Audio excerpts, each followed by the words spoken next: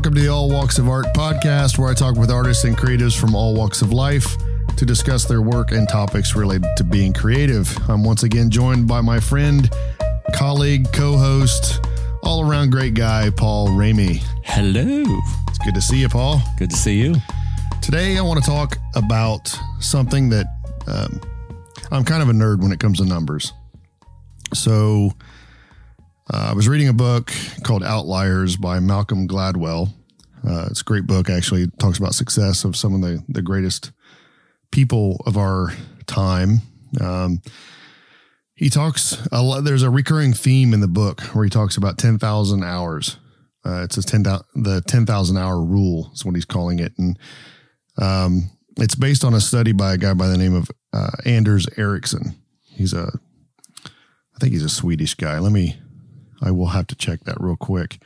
But essentially, the 10,000 hour concept is, in quick terms, because I want to get into the nitty gritty of this, is that each of us need to spend 10,000 hours of legitimate practice, in specific practice towards our whatever craft we do in order to be great at it. I wouldn't call it I don't think they ever call it mastering the skill, but I think that's, to be great at something, you got to do 10,000 hours. He's a Swedish psychologist, according to the internets.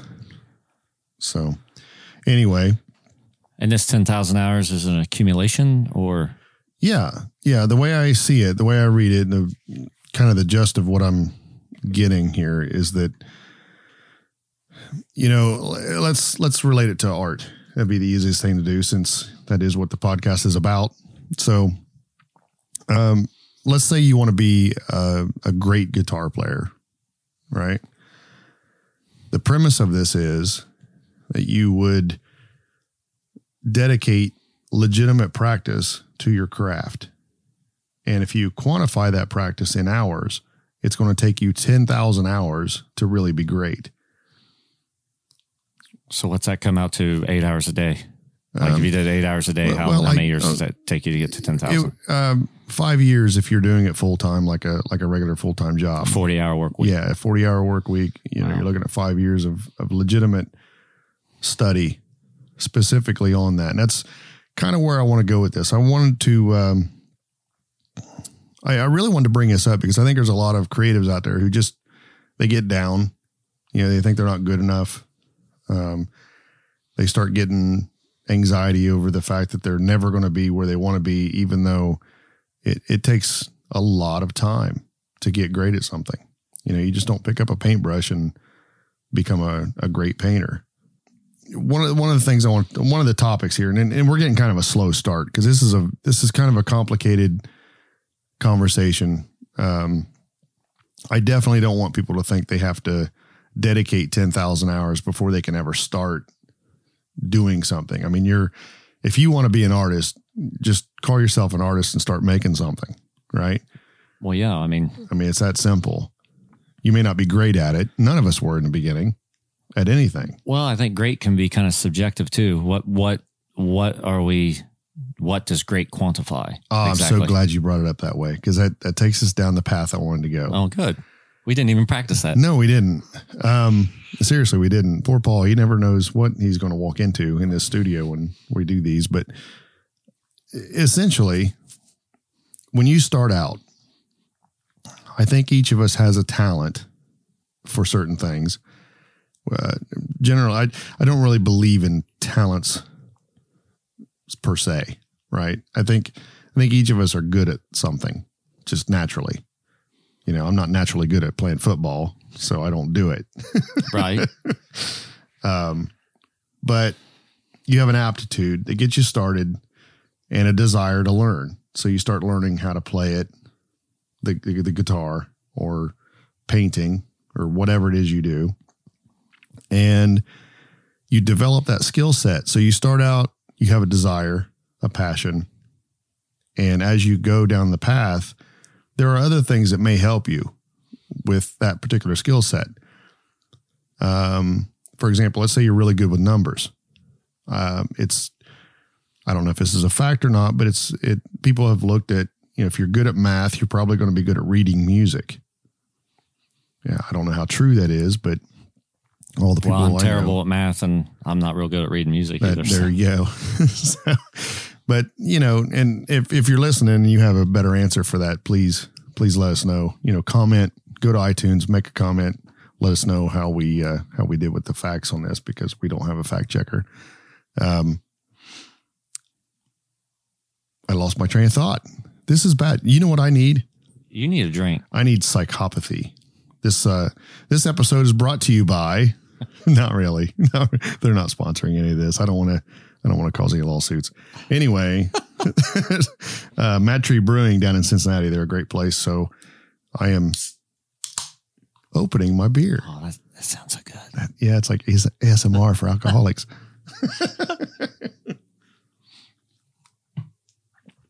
Anyway, this is kind of a slow start, isn't it? Well, a little bit. You're setting us up. Yeah, I'm with you. I'm on the ride with you. I'm kind of interested to see where you're going with this. It's tough. It all played out in my head really well. And to back this up, we've done, this is our 5th episode. Number 5. Yeah, so we've got about 5 hours in it. We're clearly not experts. Clearly. Anyway, as far as the talent goes, you start out with your talent and you work your way into it, and you start thinking to yourself, I want to get better. So I think success in that regard is really your level of success. Do you agree with that? I guess. I see where you're coming from with that. Well, let's look at musicians. This will be an easy one for me. There are a lot of bands out there, and I won't mention any names, who reached a good level of success without really being experts at their instruments. Do you agree? I agree with that. All right. Yeah. So maybe they didn't have 10,000 hours. Maybe they picked up the bass guitar and decided they were just going to play it because the band needed a bass player. You know how that happens. Oh, yeah. It just, they might have been a guitar player and thought, okay, we need a bass player or whatever. Or what's the band I'm thinking of right now that Periphery? They don't even have a bass player, right? Am I wrong? No, Periphery. Animals as leaders, they don't have a bass player. Oh, okay. Periphery, They got a bass player. All right. But you kind of delve into it as you go, and the more hours that you get, and I'm talking about legitimate practicing hours, not just jamming, so to speak. This is a difficult, polarizing kind of a moment, because I'll relate to my painting at this point.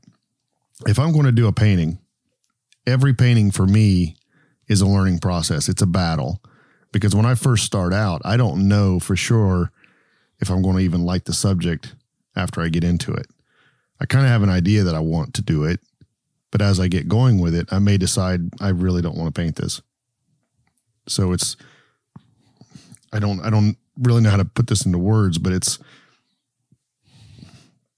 kind of one of them things where every painting I do is there to improve me, even though I'm making something for someone to buy. Does that make sense? That makes sense. Yeah. Okay.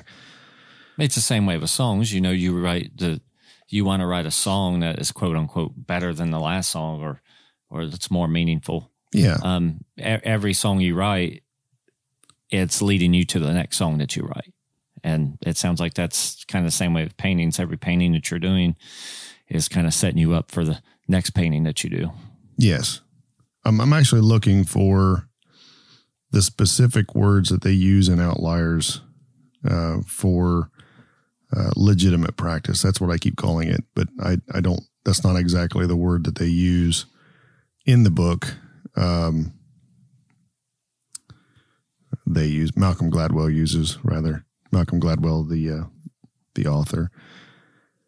Outliers is, again, it's the story of success. He goes through and just, shares information about different people. The Beatles, talks about the Beatles, how they probably wouldn't be successful if they didn't go to Hamburg and really work so hard to be the Beatles.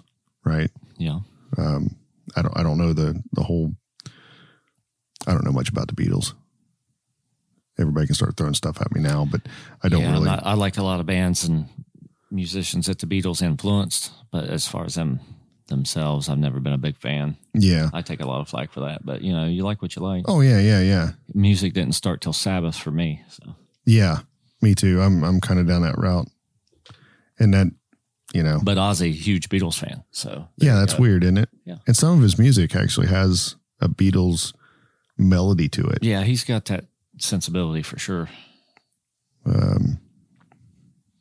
I can't find it. I'm scanning here, and all I want to do is talk. It's hard to read and talk at the same time. We need a little fact checker. I thought we were going to get Dak Shepard's fact checker to.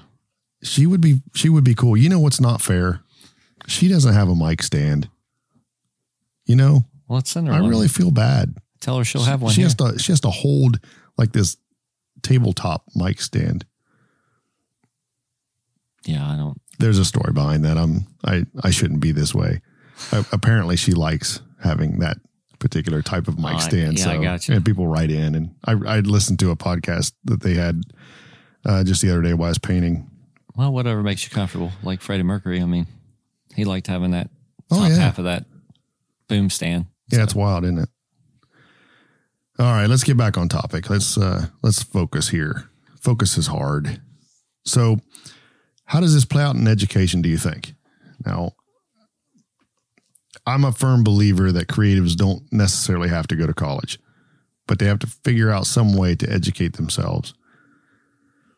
Well, that's true. I mean, if you're self-taught totally and there's no outside influence, but yet you get proficient as a musician or as a player, you're going to learn that through a lot of trial and error. And what education should do is skip all that time. Somebody else has already done the trial and error, and you're learning those skills, Oh yeah, you brought a whole other dynamic into this I didn't think about. To me, it's a time saver. You learn the rules so you can break them, kind of thing. But if you don't have that, then what are you going to do? How are you going to realize that if you use these two colors together, that's going to make it look like the sun is shining at this direction? Or if you use these two colors together, it's going to make it look like there's a reflection. That's a very good point. I never thought of it. I was all ready to tear up education. I was on the edge of saying that education for creatives is just not required, because we tend to put so much emphasis on having that degree or that diploma or whatever you're going after. Not saying education's bad. I'm not going there because it's good for some people. Right. And it depends on you, I think. But I don't think it's you don't have to have education to be a good painter or musician or photographer, but it can sure help you get to where you're trying to get if it's used right a lot sooner. And that makes me think too that if you're someone who is choosing to go to school for something, let's say you want to go be a painter, and you have your mind set that you're going to go to college for learning how to paint. You want to get a Bachelor of Fine Arts or something of that nature. I would recommend not choosing the school. Choose the educators. Choose the professors. Look at their work. If it's something that fits you, then that's probably the right school. If you're simply going to Ohio State because it's Ohio State, I don't know that that's the best choice for an artist. Yeah, I think you're right there. Every school is known for its whatever it teaches. Like Berklee College of Music would be a really fantastic school if you're into music. Juilliard, yeah. In fact, I would probably go with the idea that traditional art, classical realism, like for me, for what I would want to do, I'd want to go to what's called an atelier. There's a couple of them in Florence, and they're all over the world now, but they primarily teach the old methods, and that's something I wanted to get at here with this 10,000 hour rule. I think school is basically a foundation for those 10,000 hours. It gets you started. It's usually the first step. I mean, it might help me if I go back at my age and go to a foundational type school where I learn the basics all the way through the advanced part, but I don't know that I'm going to get the return on investment as if I were just starting out. Right. So, well, you've already done a lot of that trial and error, and you know what works good for you. Yeah, and you know. Yeah, and books. I mean, books, YouTube channel, Right. people, YouTube. I didn't say that right. YouTube channel people. See, I'm just not. Why am I not feeling it?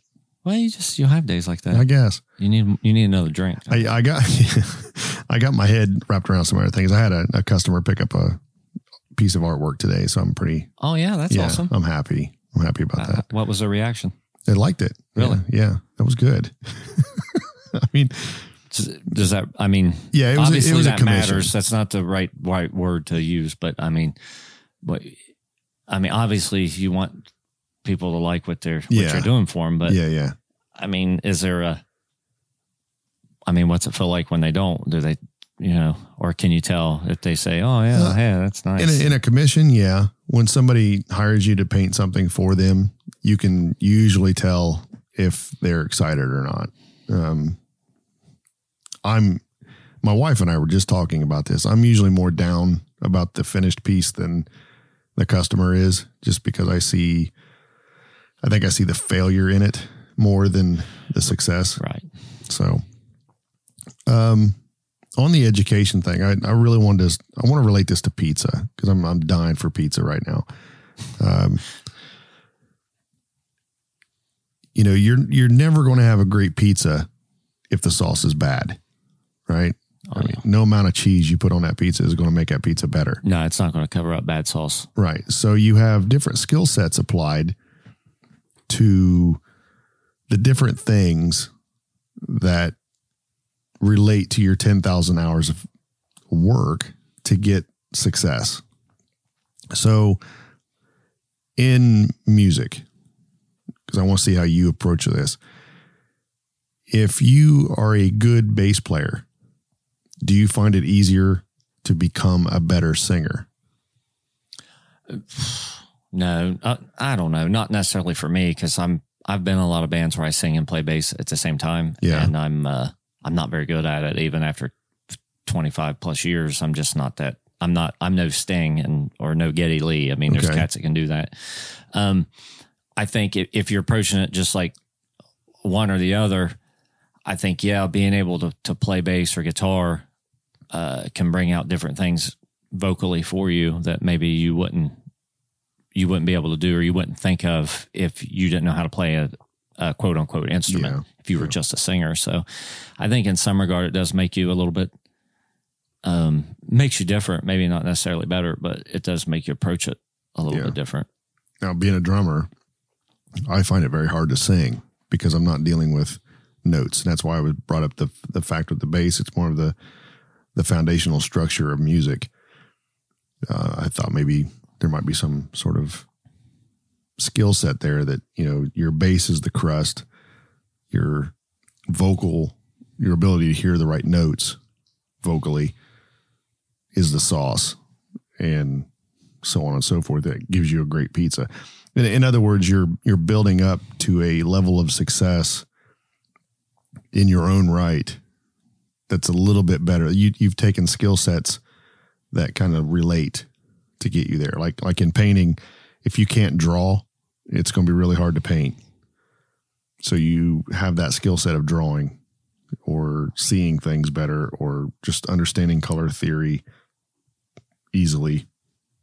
Does that make any sense? It makes sense. Okay. I think if you're going to relate that to music in that way, I think it's like if you learn a cover tune by somebody that is maybe out of your style, like if you're playing metal and there's something on top 40 radio and you learn that bass player's style and the way he approaches the notes, I think that relates a little more, because now your next song, you might steal a little bit of that, or there might be a way he went from E to G and the way he walked it down was something totally foreign that you wouldn't have even thought of. Oh, yeah. And that goes back to what you were saying with education. You're learning so much more from their experience. Exactly. Yeah. He already did that, and you don't know what 5 notes he used to try to get there, what combination. Yeah. But he settled on that one, recorded it. It's on the radio. Now you're listening to that, and you can listen to that and think, well, I would have done it different. And that same thing, that's cut out a lot of that trial and error you had to do, because he already did that one. And you don't like that. Yeah. But I like this walk up from E to G or whatever. Yeah. That's interesting. It's funny because when I sat down to do these notes for this podcast, it was really geared towards how does one get to 10,000 hours in their lifetime. I mean, if you're part-time, you're looking at 10 years. And if you look at this as being, like in my case, I do 20 paint. If I take about an average of 20 hours per painting, it would take me 500 paintings to consider myself great. I've probably done that many since I was younger, but. And you're considering actually doing the painting as part of that, part of the education. Yeah. Because in the beginning, when we were talking here, I was trying to explain, and I don't know that I really made this very clear to our listeners, but every painting I do, for me anyway, there's a level of learning. It's like, oh yeah, that color doesn't work quite right here to make that color, or this shape, or why does it feel like I'm painting with butter today instead of, paint? And why is the white like window caulk? It's, right. There's a feel, there's medium, there's all kinds of different things involved in painting that come into play there that I'm really having a hard time explaining this, but every painting is practice for me. And when they're completed, I either have to decide if the practice is good enough to share or not, if that makes any sense. It does. All right. I hate to keep using that, if that makes any sense, because that's a bad phrase. I need to drop that. Does that make any sense? Makes a little. All right. It's hard because I really want to look at the 10,000 hour rule as a way of saying, oh, good, I've got an answer. All I got to do is put 10,000 hours into it and I'll be great. And that's not necessarily true either, because there's people out there who work their entire life at trying to be something, and it's just never going to click for them. That's true. I mean, it just all walks of life. That's true. Right. You might, and I'm definitely not going to discourage somebody from trying something that they really love to do, because if you love to do it, just keep doing it. But for me, the 10,000 hour rule is a great reminder that I don't have to be great today because I'm just learning. That's a good point. Like YouTube. This is another good one. If I go out and I make a video, let's say I've made, in my entire career of being me, let's say I've made 40 videos all total. And let's say I have an average of 10 hours in each one. That's really on the high end, but that's still not 10,000 hours. So when I look at my videos and I'm really self-deprecating about my videos being horrible or not at the level I want them to be, I look at it and go, oh, I'm done. I quit. I give up. But then I have to remind myself it's going to take 10,000 hours just to be great, according to this rule. So I don't know. I think it's a good motivator. Yeah, I can see that. Yeah.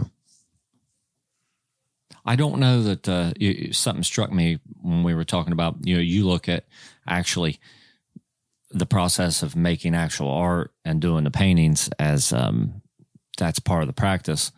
Now, there's a bass player, educator named Jeff Berlin. I don't know if you're familiar with him, but he's a jazz guy. Off the top of my head, I can't remember who I play with. I'm thinking like Alan Holdsworth and, those kind of cats. And used to do columns and bass player. He's on a bass forum that I'm a member of, and he gets on there and he's always arguing with people because, he don't believe that if you want to play rock music, you don't need to go to school for that. You just learn it from listening to records. Yeah. But if you want to learn jazz, you should go to school. And a lot of stuff he used to say used to rub me the wrong way, but as I've gotten older, I get what he's trying to say.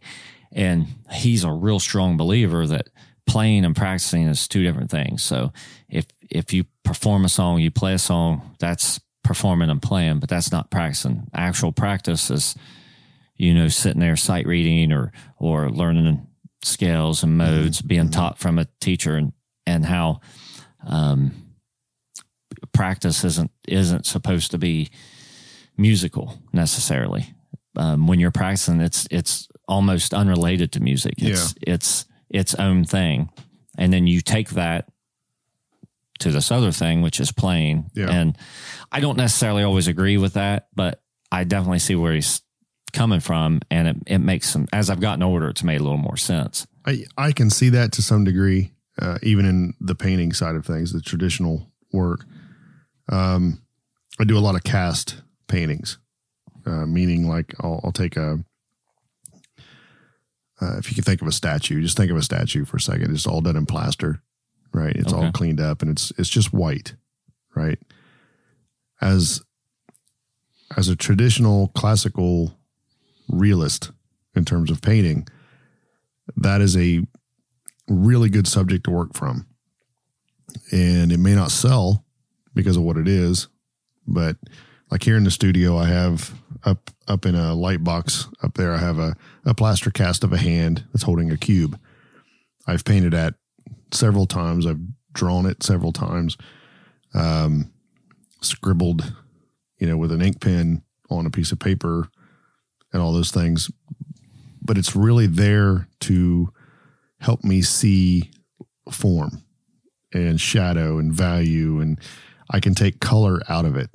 There's no color involved, so I don't have to really pollute my brain with how much red do I need for this or how much blue, you know what I mean? Right. So a lot of times that's how the traditional ateliers train, is they have you start in graphite and charcoal drawing Charles Bark plates, where you're basically copying another drawing because it's so simple. And then you move on into plaster casts and doing them the same way. Then you add black and white paint in oil, and you finally progress into your fourth year with color. So you're talking about 4 years until you get to color. Yeah. Yeah. It's pretty intense. Wow. So you're in, and you get good studio habits. When you wake up, you go into the studio and you work all day. Not just when you feel like it. And I think that's where school really comes into play for a lot of people, because if in the creative arts, all of them, I think we have a good opportunity to just be lazy and not make anything just because, you're an artist. I'm going to wait for the muse to talk to me, and, she never shows up. So school, for some of us, for some people, just having that regiment every day of getting up, going into the studio and doing your thing is beneficial. Plus a lot of them, they use natural light. So you're forced to know that if you wait till evening, you're not going to be able to paint because your subject matter is not in the light.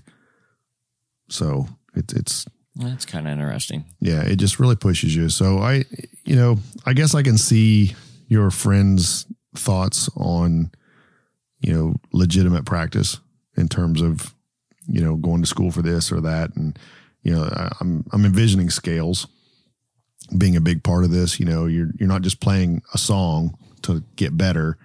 You're learning scales and you're practicing scales so your chops are better. So that when you play the song, you're better, so to speak. Your ears better, your hands better, your choices are better. Yeah, absolutely. I think I want to talk about talent here for a second, because I don't think anybody's born. I got to be careful. I choose my words here because I don't want to make people think that, I don't care. I'm going to be offensive, I think. Oh, here we go. Yeah. I think at some point, talent's only going to take you so far with your success. And in the 10,000 hour rule, if you only look at talent, then that basically just says that you don't have to waste any time being great because you're just talented. And I think it's total bullshit, because talent, in my mind, is an aptitude. You're just born with an innate ability to do something. And for whatever reason, maybe you were good when you were little at drawing pictures and you just fell out of favor with being that type of an artist because everyone said you have to be good at this and good at that. And, you know, you just decided you weren't going to be an artist by the time you were 7. I don't know. Right. So I don't think talent has anything to do with any of it. I really don't. I think you're right. I think very rarely it has anything to do with it. Yeah. I think hard work, determination, perseverance, these things are what get us where we are. And this is back to where I was saying in the beginning, where I like the fact that somebody came up with a number, and I'd like to know the details. This Anders Ericsson, the Swedish guy I was talking about, who come up with the study, I would love to pick his brain and just say, how exactly did you come up with 10,000 hours? Why not 7,000? He don't explain that in the book. I didn't see it in the book. I think it's just a general rule in the book so that you can kind of get an idea of how much time it takes. Right. The book actually goes into great detail about, you know, the other things that are affecting someone's success. You know, like, are they born into money or not? Are they surrounded by the same people? Like if you're a musician, I know a lot of musicians who their entire family are musicians. So when you're born into being a musical family, you're probably going to pick up something. Well, you got a big head start for sure. Yeah, yeah. So Outliers really kind of goes into that direction more than just focusing down on the 10,000 hours. Because again, the study was by Anders Ericsson. Is he related to Leif? I don't know. Being Swedish, you know, I would say no. The naming culture for Scandinavian countries, whenever it's a surname, isn't like what we do here. I mean, Iceland still does this. For those of you who don't know, Iceland still, you're named after your father. So if your father's name was Eric, your last name is Ericsson. Makes sense? Yeah. Or Eric's Ditter if you're a daughter. So you don't actually carry surnames like we do everywhere else in the world. Interesting. Yeah. So I would say no, he's probably not related to Leif Erikson. I think it's just a coincidence that they both had a father named Eric. Eric the Red, maybe? Yeah. I don't know. Or purple. I don't know. Color's good. I don't know. I mean, this is good for me because I'm very analytical when it comes to things. I want to sit there and beat myself up over something that, you know, if I'm not a great painter, if I'm not successful at it, it's because I haven't put enough hours in it, you know. And now that I look at it, when I really dissect this, I can tell myself that there's a big gaping cavernous hole that tells me that, dude, if you're going to be great at this, you're going to have to focus on this, you know, for 10,000 hours. I've done a lot of pen and ink work. I've done a lot of watercolor work, but I didn't really pick up an oil painting brush and oil paints until 2004. Really? Yeah. And I bet I don't have a total of 30 paintings done in oil to this date. So, you know, I got 600 hours of my 10,000 hours done. I need to really step it up a notch. Yeah. So it definitely gives you something to shoot for. I mean, if you're looking at it in hard hours like that. Yeah. I mean, yeah. And back to the pizza analogy on this too, you know, yeah, I've got the background of painting with watercolors. I've got the background of drawing and selling artwork, and I'm a lifelong learner. So I enjoy learning about how to do things. I overthink a lot of things, which is good and bad, but I don't know. I really, at 10,000 hours, I hate to call it a rule even. The book calls it a rule over and over. I think it's more of a suggested thought more than a rule, because there's people out there who they're fantastic. But imagine what they could do if they applied that to, if they're that good, how much better could they be if they applied that to their own playing? Or, What have you spent 10,000 hours on anything? No, sleeping maybe. Yeah. I like to sleep. Are you good at it? No, I'm not very good at that either. So. Well, I think it's funny because I feel like I've always kind of felt like I can play whatever I want to play. So you get good enough to play this song, or you get good enough to do this thing you're trying to do, then you kind of stop pushing yourself. Yeah. But I think in later years, I felt like maybe my technique or my skill level, there's certain times I'm like, man, I wish there's something I'm hearing it in my head, but I can't transfer it to my hands and to my bass. So, I mean, that just shows you I haven't put in the 10,000 hours yet. There's still some work I got to do. Yeah. And, probably, I'm just going to throw this out there. Maybe after you do, when others see you successful and they see that you're great at whatever it is you're doing, there's probably going to be another level of 10,000 hours for you personally. Right. So I don't know that you ever reach, we've talked about this a little bit before, where success, it's kind of sort of an irrelevant term in a lot of ways. Success is subjective. I think as long as you're chasing it, and we've talked about this before, as long as you're chasing something while it's not at the expense of the moment, it's healthy. But if you're always constantly chasing something and you're not living in the moment, not maybe not being content, that's not the right word, but if you can't appreciate where you're at, then I think that's when it's unhealthy. Yeah. Because then you spend your whole life chasing after something you're never going to really get. Yeah. You kind of have to ask yourself, why are you doing it? Right. Why would you do anything? It's not fun. I don't get that. I don't know. It's a very thought-provoking rule. I would, like I say, the study is I would like to learn more about the whole study of the 10,000 hour, how you come up with it, all that sort of thing. But so is it going to change how you approach your own work then? Probably not. I've known about this for several years, and it's a driving factor in making sure that I spend some extra time doing the learning process. I know that things are just going to take time. If I want to be a good writer, I'm going to have to write a lot. If I want to be a good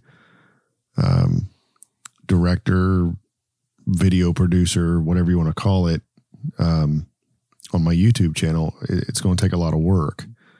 I don't particularly speak well to people. I don't even think I speak well, period.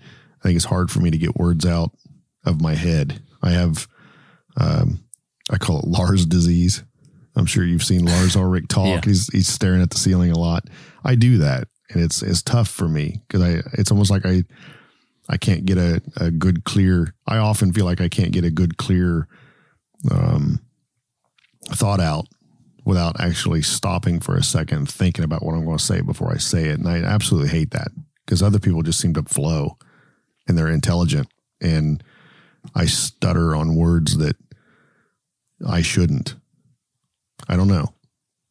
It's tough, but yeah, it's one of them things where you just kind of look at this and go to your happy place and go, I've got time.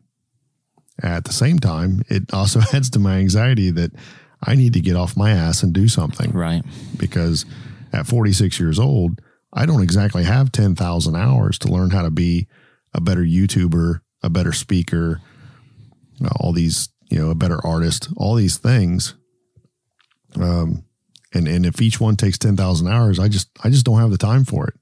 And maybe that's why niching down into being great at something is so important. You don't want to put too many irons in the fire. Well, that's true. I mean, if you focus on something, I mean, it's sharp. It's right on that. Yeah. You're going to be good at one thing and be great at it, or, be good at several things and just be good at it. I mean, I don't know.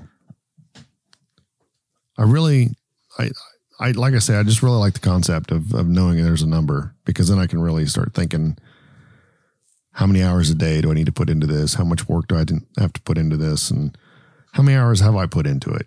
Right. It helps me not be too overcritical about my shortcomings. I mean, it makes it so much easier to look back at my videos and go, yeah, I haven't made anything yet. There's 25, I think 26 videos on my YouTube channel right now that equates to about 200 hours worth of work. Yeah, it's a lot of time, but not really. It doesn't approach 10,000 hours. No, it doesn't. It doesn't come anywhere close to it. And, there's a gentleman by the name of Levi Allen that I respect his work tremendously. He's a filmmaker out on the West Coast, and young. He's actually quite young for the amount of work that he has done, and he's really quite good at what he does, and it makes me jealous, really. Very happy for him. I don't want to say I'm jealous in a mean way. I'm jealous in a, right. Wow, that guy's really good.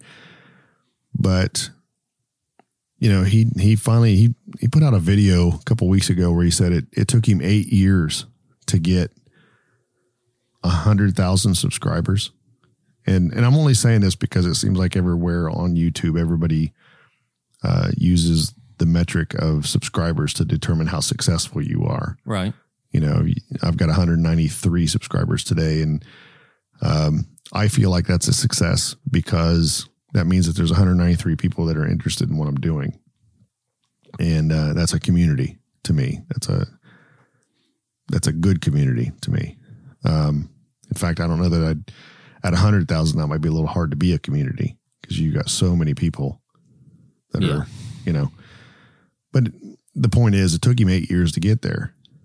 And I've only known of him for a couple of years, and I watched it skyrocket this last year.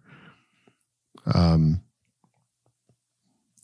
many hours has he got into filmmaking? And he talks to the camera really well. So, I mean, he's got a lot of skills that build that pizza, so to speak. He's good with a camera. So there's the crust. He's good at editing. So there's the sauce. He's comfortable in front of the camera. Yeah, exactly. So, I mean, all these things kind of playing together, and all of them have their own level of perfection that happens along the way. I mean, he might have 10,000 hours of speaking under his belt that gives him that ability. He may have 10,000 hours behind the camera that gives him that ability. It's probably more than just one thing. I mean, and I'm sure he had a passion for making film or he wouldn't be doing it. So, and a talent, there's probably a underlying talent there that makes it easier for him than say someone else who doesn't have that talent. So many different avenues here with this 10,000 hours, and you can quantify it with that. That's why I like it. Yeah. You got a hard number. Yeah. Yeah. It's easier for me to say, yeah, okay, there's a goal, because I'm a goal oriented person. I can't sit down and say, well, I think I'm going to make a body of work this year, so I'll start painting. Well, it's so ambiguous. Am I going to start painting? Am I even going to finish one to make a body of work? And that's really why I come up with 48 for this year. I probably won't reach it at the current the current level of production I'm at. I'm really stuck on this recent painting, but it seems like it's hard in any art if you don't set a number out there. Yeah. The days just go by and it's like, well, I can do that tomorrow. I'm going to start working on this record tomorrow. But if you say, man, I got to get this done by March, you're going to, it seems like we don't work without deadlines for some reason. Yeah. Even if they're just arbitrary. It's so easy for artists just to find that other spot. Right. Wow. That's, how's your back? It's sore. Yeah. It's sore. It's hard getting old, so yeah. I'm not as old as you, but I'm getting I wish y'all could see this. Paul walked in like he had a fist up his ass. I feel it would have felt better. I feel really bad for him. He's a trooper. He come out here to record this. I'll see my chiropractor tomorrow. I'll be in good shape. Oh, that's fantastic. What if do you think he's got 10,000 hours? Well, I wonder, is there an art to chiropractic? I think it sure looks like there is. Yeah. Yeah. Let's hope he's got 10,000 hours. He didn't just walk out of school and say, well, I'm a chiropractor, so let me crack your back. I've asked him before. Way he does that neck move. It looks like the thing that Steven Seagal used to do. In the movies. Yeah, it kills everybody. And I'm always like, have you ever broke anybody's neck doing that? He always tells me, not yet. But not yet. It's not very reassuring. There's always a first. That's true. Probably if I'm not on the the next podcast, you'll know why. Yeah. Oh, don't say that. Don't say that. Because if you're not here for any reason, I'm going to have to explain why. That's funny. Episode 6, Paul is not here. But you think about 10,000 hours, and you think about that and that profession. But think about like a 4-year degree for a doctor. Well, that's like an 8-year degree, ain't it? By the time you go through that, how many hours is that? What's that come out to? I don't know, because there's other classes, and that's what I was getting at with the atelier versus going to a regular school. If you're surrounded, if you have math classes and English classes and science classes and those classes they make you spend money on that you have no idea why you're taking that class, right? Is it really adding to your ability as whatever it is you went to school for? I mean, that's convoluting to me. Yeah. And that's really why I like the atelier system for classical realist painters. I don't know that they have it for abstract painters and sculptors and all those people. They probably do. It's probably schools like that. But the side effect of a school like that is that you're not walking out with a degree that's going to get you a job. You're expected, when you go to an atelier type school, like Angel Academy of Art is what sticks out in my mind in Florence. If I were to pay to go to school, it'd be that one. If I could talk my wife into moving to Florence, Italy, I would do that one. If I could stop building trucks for a living for 4 years and come back as an artist, I would do that one. I mean, if anybody's getting a hint here. So, it's one of them things where you don't have a piece of paper that gets you a job, right? You're expected to graduate and be an artist. So there's no point in learning economics and all these other classes that your degree is going to require you to have. Not saying that economics is bad. Right. But by the same thing, I mean, I'm not saying that you're going to get inspired by learning calculus or something, but if you're in a history class or if you're in I don't know what other kind of stuff they teach you like that, history or even business. I mean, and there's some things maybe you can pick up as inspiration, so that will bleed over into your art when you're doing that, or maybe relationships that you make and people that you meet in those. I mean, there's ways to relate that in the art, I think, rather than just going to one of these things you're talking about where it just focuses on the. Because to me, it seems like, I mean, without outside stimulation that has nothing to do with art, you can't really make art. Every outside stimulation does work its way into art. So I don't know. I think if you went to someplace like MIT that just focuses on, learning a style of music, I think it would be different than going to Boston College and taking music, and because you're getting all that culture and all that other stuff that goes along with being in the city and the people that you meet and the synergy of other students. Right. Yeah. Yeah and no. And let me address this Are we going to fight? Are we going to argue? No. Okay.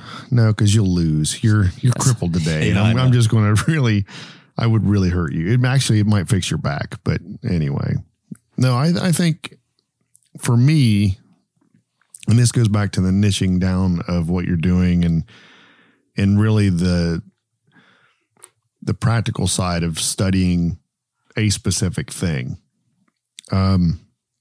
I've never been keen on the idea of going to college for a degree and that major, so to speak, and having to take a bunch of other classes because the school says it makes you a better, well-rounded student. I'm not a psychologist. I'm not an educator. I don't know really how to argue that point. But at the same time, I can look back and say, with the degree I have today, nothing other than the classes that were towards my major had any impact on my ability to do my job in the workplace.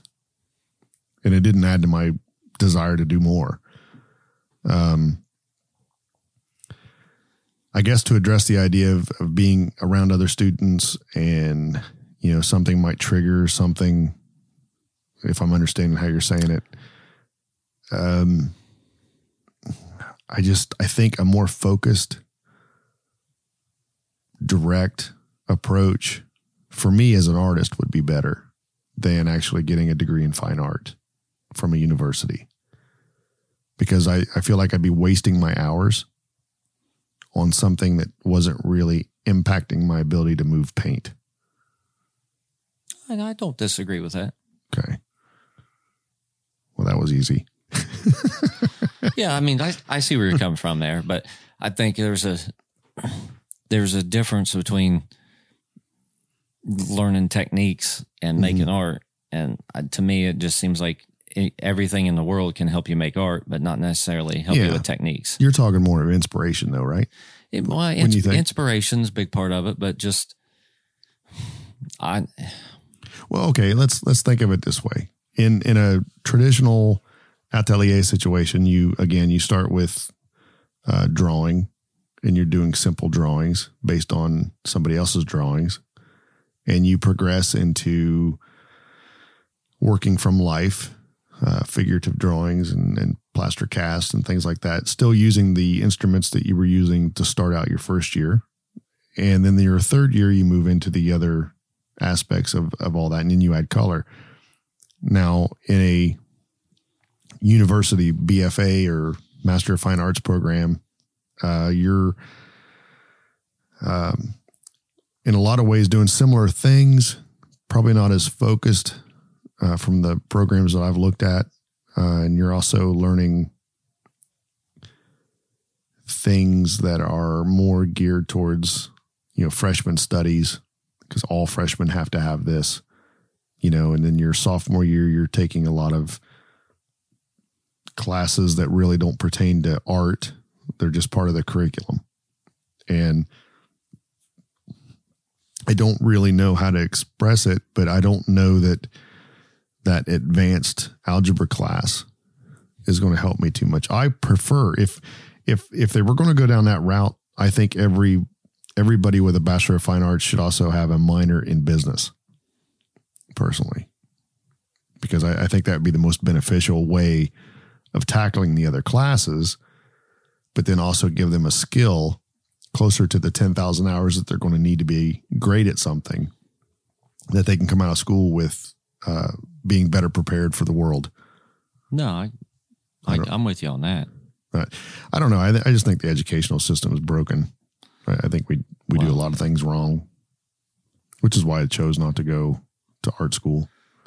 Yeah, well, I mean, regular school, they just teach you how to pass tests. They don't really teach you, you don't learn anything. You just, it just kind of sucks. Yeah. And I know this is a topic, for that people get really excited about, and they're like, well, yeah, you got to go to school. You got to do, yeah, I think it matters for some people. I don't want a doctor who just, self-studied 10,000 hours in his That's a pretty good bedroom. Point, yeah. But I also think as an artist, you can use that 10,000 hours as a guidepost, kind of a compass point, to give you good direction to find a way to study. If you want to spend a portion of your week learning how to paint something you don't know how to paint, plein air really comes to mind. The process of going outside and painting the scene that you see in front of you. Typically those are done in one session, alla prima, as they say. And, you might go out multiple times, I guess. Some people do, but you're really rushed. The light's going to change quickly and you don't have time to stew over it. Whereas in a studio environment, you can control your lighting, you can control the thing you're painting. And again, working from life, you can do that. If you're working from a photo, it's not going to go anywhere. That's a whole nother topic for another time, or a blog post or something outside of this podcast. But I don't know. I hope people listening to this right now understand that this, I think 10,000 hours is a good round number for you to say, get some work done and do it. It's not saying you're going to be great because you put 10,000 hours in it. It's saying, here's a goal for you. Put in the time. Don't be afraid to express what it is you want to do, but actually start going down the path you need to do it. Does that make sense? Yeah, it does. All it right. can be a point of encouragement too. You look back yeah. and you're like, I've already got 2,500 hours into this, Yeah. And also on top of that, good enough is good enough at some level. You have to understand that. I think you have to understand that as an artist, you have something to bring to the table. You're already creating something, and it makes the world a better place. I mean, the world without art to me is just boring. Right. So if you're capable of making something now and you put it out there and you don't have 10,000 hours yet, use that as a way to improve what you're doing now so you become really great at what you're doing right now. We need more of that in this world. Definitely. There's a lot of really good YouTubers out there that I think are just fantastic. I can't imagine once they get 10,000 hours how great they're going to be. I don't want them to give up. I don't want them to sit there and go, I've been doing this for 2 years. I've got 200 videos and 2,000 hours. And they're fantastic at 2,000 hours, and they get burned out and they say, I don't want to do it anymore because I only have so many subs. Stop looking at the subs. Yeah. They're not important. I don't know. Numbers. I think I could beat a dead horse on this 10,000 hours, and I'm not sure we haven't already. My beer can is almost empty. Oh, goodness. Then what are we going to do? We're supposed to be doing shots. Yeah, there's 5 more cans attached to this thing over there. Shots, yeah. Do you think the whiskey maker has 10,000 hours in that? Oh, probably. Yeah. Oh, yeah. Yeah, I'm thinking about that too. I bet they do. There's an art to that as well, isn't there? There is. We need to get a whiskey maker on here. That'd be really neat. That would be neat. We'd go to them. Yeah. We're close to Kentucky. We can do it. Road trip. Oh, yeah. Sit down. Who wants to finance us? Sit down with a master distiller. Well, this new painting I got. Yeah. It's a nice segue. I'm so bad at self-promotion. All right. So if you listen this far, I really appreciate it. I'm going to cut this one off. Paul's over here squeamish. Oh, I'll live. Moving quickly. I'm worried about him. His poor little back. Yeah. Bases are heavy, man. They are. They are. So give yourself 10,000 hours as a goal. It's not an end all be all. It's not something that you need to look at and say, I'm never going to be great because I just don't have the time to put into it. But put in the time to make something every day. I have a friend who says that. He's got little stickers for that and everything. I have one on my easel just to remind me. So I noticed that today too. That was the first time I noticed it. Genki Hagata. He's a fantastic inspiration to me in so many different ways. I call him a friend, so at any rate, put in the hours, put in the time, follow your dreams, follow your passion, make art, do something. Don't get discouraged. That's right. Don't get discouraged. Don't let these hours discourage you. It's all part of what we do. We all come from all walks of life. So go make something that inspires you and others. That's all I got. We'll see you, Paul. I'll see you. Welcome to the All Walks of, let me start over. Where's our theme music? That goes in after. Oh, okay. I'm glad to do a lot of editing already. We ain't even got into it. All right.